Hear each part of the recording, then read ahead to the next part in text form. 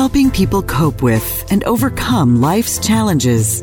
This is Life Transformations with Michael Hart, Canadian Certified Counselor and award-winning psychotherapist.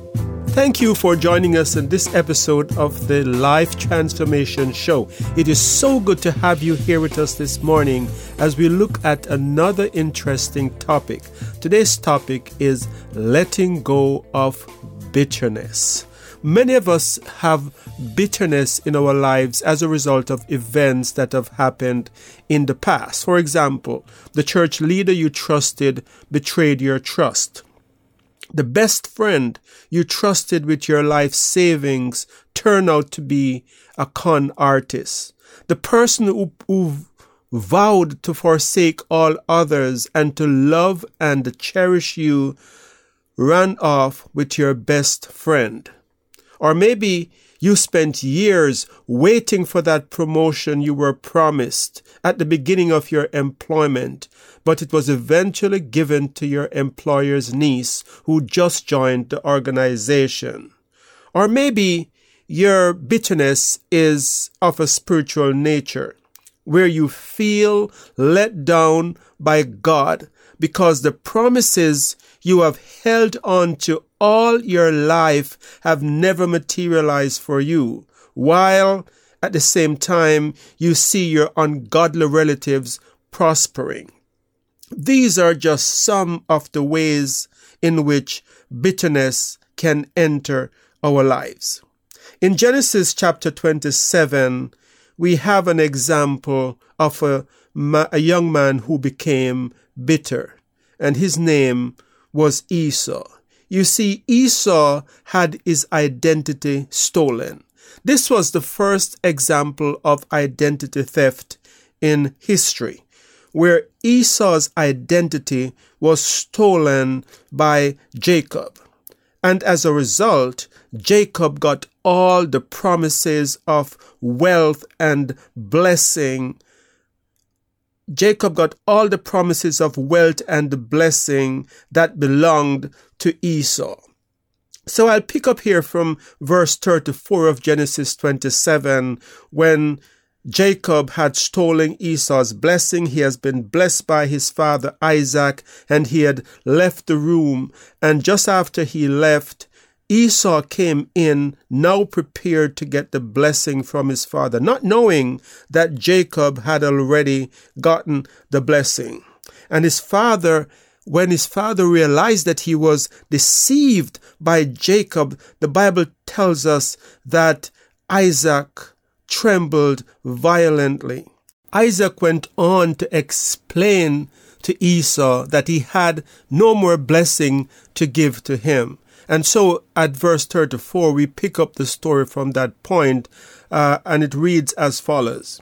When Esau heard his father's words, he burst out with a loud and bitter cry and said to his father, bless me too, my father. But he said, your brother came deceitfully and took your blessing.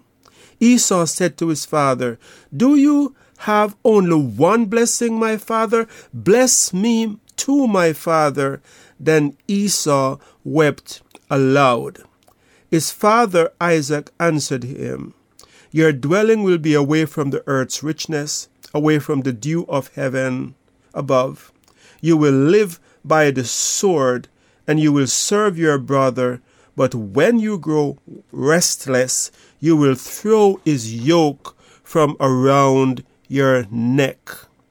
Esau held a grudge against Jacob because of the blessing his father had given him. He said to himself, the days of mourning for my father are near. Then I will kill my brother Jacob. And so we see Esau realizing that his blessing has been stolen, that his father had been deceived into giving his blessing to his brother, became bitter and vowed to himself that he was going to wait until his father passed away. And his father by that time was very old. And he said, as soon as my father passed away, I am going to kill my brother. It's interesting in this passage that Isaac had prophesied that Esau would live by the sword. And no sooner had he finished making the prophecy, Esau started to fulfill this prophecy. So you see, living by the sword means, it's a euphemism that means you will live by violence. And so immediately after the prophecy was made, the fulfillment had already started, because Esau said, I am going to kill my brother. And I think that statement captures the level of hurt, the high sense, the deep sense of betrayal, and the anger that Esau was feeling. And so you may have had bitterness enter your life by some means, and this bitterness has left you hurting after many, many years. Maybe people in your life have said to you, why can't you just let it go and move on? And it's not that you haven't tried. Maybe you have tried to let it go before, but the pain is so deep. The sense of betrayal is so deep. The disappointment is so profound. The agony is so sharp that you just can't seem to let it go. It's like PTSD. Long after the event, long after the tragedy, people with PTSD are still living with the effects of what happened. German professor and psychiatrist Michael Linden said that there should be another category of mental illness for people who are carrying bitterness as a result of an event that had entered their lives. And he proposed that it should be called post-traumatic embitterment disorder. You see, carrying bitterness has many of the symptoms of post-traumatic stress disorder. The main difference between people who are bitter as a result of an event that has entered their life and post-traumatic stress is that there is not the fear element.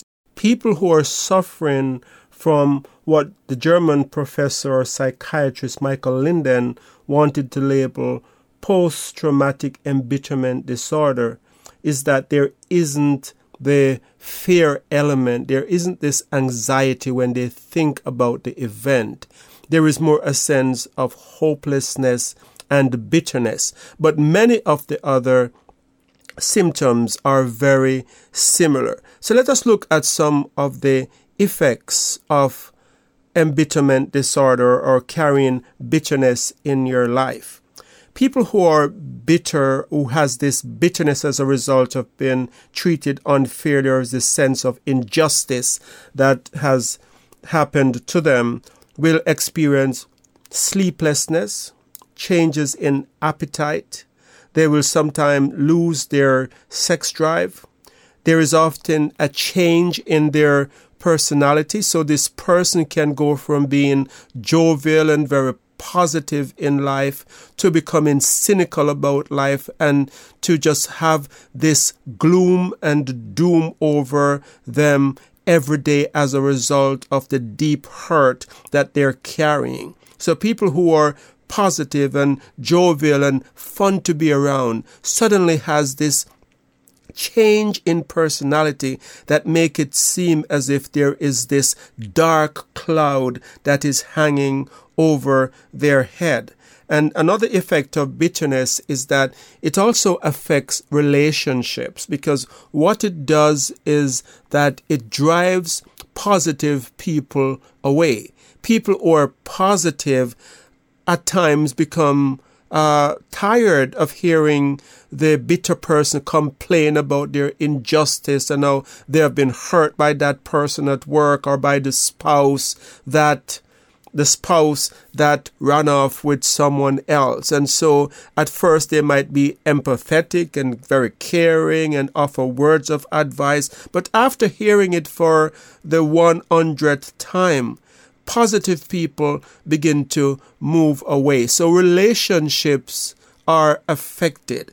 And what ends up happening to these people who are bitter is that as they change their personality by becoming more negative because of the bitterness and the ruminations on the negative events that have happened in their lives, is that they begin to attract negative people around them as well. So the positive people leave, and they begin to have this set of negative friends who all have something to complain about. So it becomes like a club of complainers where they sit and they talk about the injustice that has happened and how terrible it was and how awful that spouse is that run off with their best friend, and they talk about it day after day after day. It's like a pity party. They get together and they have this pity party about what's going on. And I'm not here trying to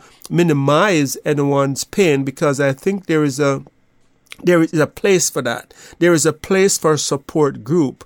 There is a place to meet with people who have experienced similar hurt and to work through the pain. But this is something different. I'm talking about here a pity party that is for no other purpose than feeling sorry for yourself. There is no moving on intended. It's just that we want to dwell on the past. So this is another effect of bitterness, that it keeps people who have experienced this sense of injustice, it keeps them trapped in the past, and they become untrusting of others. They can't move on into healthy relationships, and sometimes great opportunities for friendship and romance pass them by because they cannot trust. They become untrusting.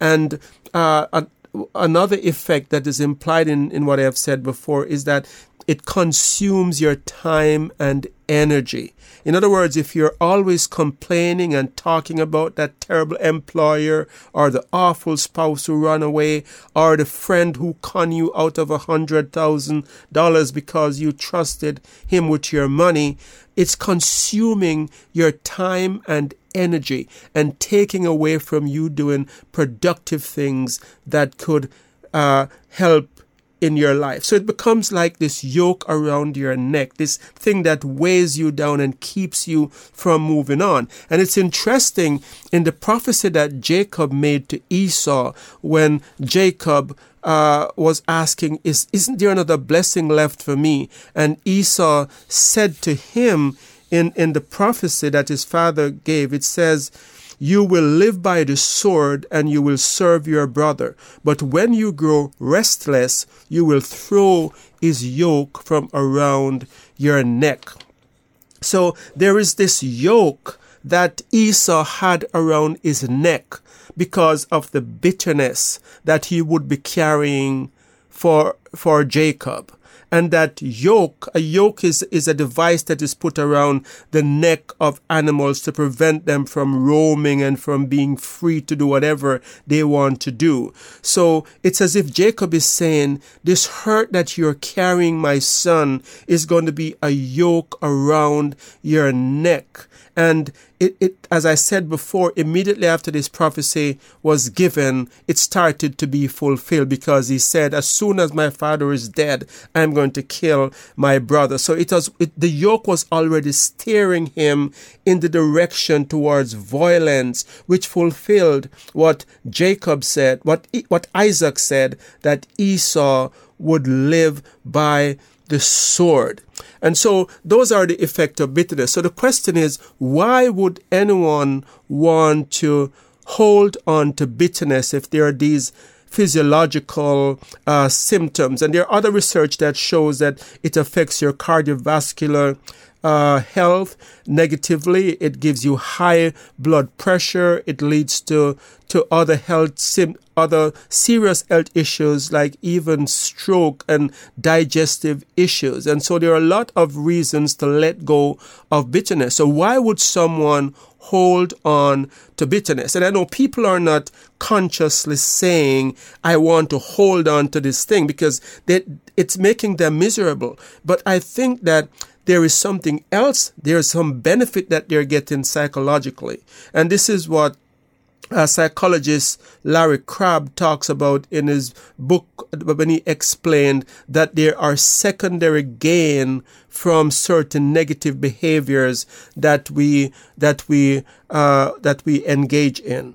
And so a person who is holding on to bitterness might have the secondary gain of feeling like they have a mission in life. I am not going to stop talking about this thing until this person gets gets what's coming to them. I'm not going to stop talking about it because it gives me the sense that I am doing something about it. So it gives the sense of, I am involved in this mission. I have this mission and it's my lifetime mission. It's talking about how terrible this person is. So it gives like a false sense of purpose.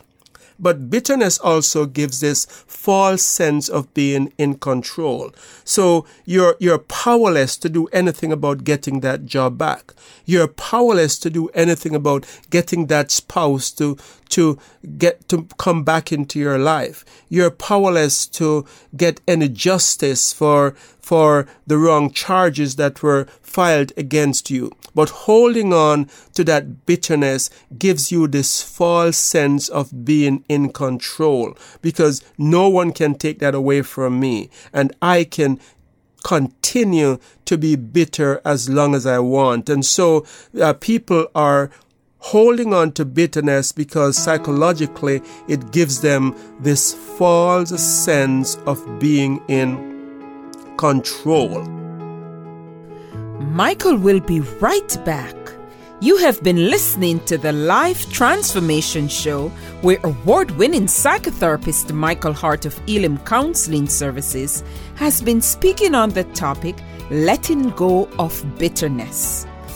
You can find out more about us at elimcounselingministry.com, where you can also make a donation to this Christ-centered ministry. Your donations help us to stay on the air and to provide subsidized counseling to those who can't afford it. Back to Michael. But another secondary gain from bitterness is that bitterness is an excuse not to face the unknown of moving on. So you have lost that job, or you have lost that spouse, and you have lost that job, and you are just engaging all your energy in complaining about how your life was ruined as a result of being treated unfairly in the workplace, or how all your hopes that you had for a lifetime partner has been dashed by that spouse who ran off with someone else. And so as long as you're stuck there in this place of control, of complaining and wallowing in self-pity, it actually gives you this freedom from facing the unknown of moving on. You see, moving on involves risk. Moving on to another partner in life, loving again, involves risk after having your heart broken. Moving on into another job after being unfairly treated by the past employer involves taking risk, because it could happen again. So staying in this place of perpetual complaint is a way of saying I am protected from ever having to go through that again. And of course, I'm not saying here that this is a conscious thing. If you should ask people who are stuck in this state of bitterness for years and is complaining perpetually, if you should ask them, do you want to move on? Of course, they will say, yes, I want to move on. If you'd ask them, do you want to love again? Many of them will say, yes, I want to find the right partner. So what I am talking about here is more of a subconscious mechanism that is serving the purpose of protecting them from facing the unknown of the future. And so it's more comfortable to continue to blame others. It's more comfortable to continue to stay in that place of complaining than to move on and to run the risk of being hurt again. And so these fears are irrational fears, because just because you are hurt by an unscrupulous boss doesn't mean that everyone in the world will treat you that way. Just because you were deceived by a selfish lover who ran off with your best friend doesn't mean that every person in the world will treat you, will deceive you and break your heart. So these are subconscious ways in which we try to protect ourselves. So bitterness serves that function of making us have this false sense of protection from the unknowns that we fear. And then another secondary gain of bitterness is that bitterness helps us to avoid personal responsibility. As long as we can blame someone else for what has happened in our life, for the failures that have happened in our life, then we do not take personal responsibility. We see in the story of Esau and Jacob that Esau blamed Jacob. And Esau said earlier on in the passage that Jacob stole my birthright. He has deceived me again. He stole my birthright, and now he has stole my blessing. What Esau forgot to say is, I sold my birthright to him. I have a responsibility in what I did earlier by selling my birthright to my brother for a bowl of porridge. And so sometimes many of us, for the sake of pleasure and this sense of security, do not use wisdom in the decision that we make. Maybe there were others in your life that were trying to tell you that maybe there was something about this person that was suspicious, the person that you gave this $100,000 to, that there was something suspicious about them. But because you were in such a close friendship, you did not listen to wisdom. Or maybe because you were so much in love, you threw caution to the wind, and you overlook a lot of the signs that were screaming you in the face. The wisest man, Solomon, said that wisdom screams in the marketplace and in the city squares. She lifts up her voice. So in other words, what he's saying is that wisdom is often not hard to find. It is there, and sometimes because of our passion for someone else or our great desire for success, we throw caution to the wind. We do not listen to the voice of wisdom, and we make mistakes. And so we need to take personal responsibilities for what has entered in our life. And so the secondary game of avoiding personal responsibility is one of the reasons we hold on to bitterness. So in the prophecy that Isaac made over Esau, he said, your brother will rule over you. When we're holding on to bitterness, we're actually letting that other person rule over us. Like that yoke that Isaac said is around Esau's neck. That person that we are being bitter over or holding bitterness against, it's actually ruling us. They're controlling our emotions. They're affecting our sleep. They're preventing us from falling in love again or from trusting someone else with investments. And so they are in fact ruling and controlling our life. And so this prophecy is very profound because there are a lot of psychological sound principle that is in it. So letting go of bitterness, it's the next heading here that I want to talk about. So to let go of bitterness, we need to come to this place of acceptance. Acceptance is this place where you said, you know what, this terrible thing have entered in my life, and I am not going to resist it. I am not going to keep fighting against it. I am going to accept it. Carl Jung, a famous psychologist said that what we resist persists. As long as you keep fighting against the ugliness that has entered your life, the awful things that has entered your life, the injustices and the betrayal, it persists because you will ever be stuck in your pain. And accepting is not the same as condoning. It's not saying that you're condoning what the person did. You're saying, I am accepting this. I am not going to push against it anymore. It has happened. I am accepting it. And by accepting it, we are setting up ourselves now to come to that next place where we can work towards emotional healing.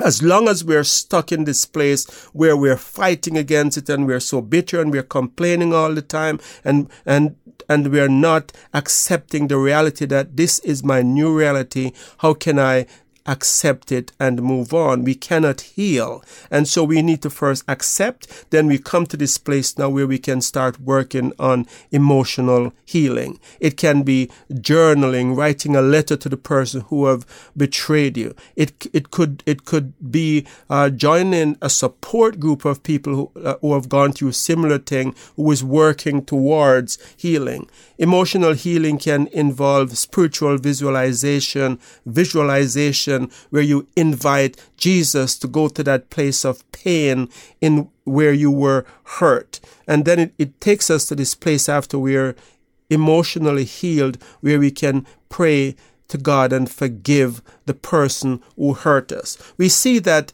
Esau came to this place of forgiveness because we are told in Genesis chapter 33 that when the brothers met again after 20 years and Jacob was trembling in his boots because he saw 400 men coming towards him, Esau and 400 men coming towards him, and he was there with his wives and children and his livestock, that he was trembling in his boots. But the Bible tells us that Esau, in Genesis 33, verse 1 to 6, we have the story, and we're told that Esau ran to meet Jacob, and they hugged each other, and they wept. So there we have the fulfillment of the rest of the prophecy that Isaac made, because Isaac said, but when you grow restless, you will throw his yoke from around your neck. So Esau eventually got to this place where he threw the yoke of bitterness from off his neck, and he got to this place of freedom, and he became successful. And how we know that is from verse 9, when Isaac was trying to buy Esau's forgiveness by giving him all of this flock and livestock, because Jacob was very wealthy. And he's saying, take these flocks and herds. And Esau is saying, no, I have enough. I have plenty, my brother.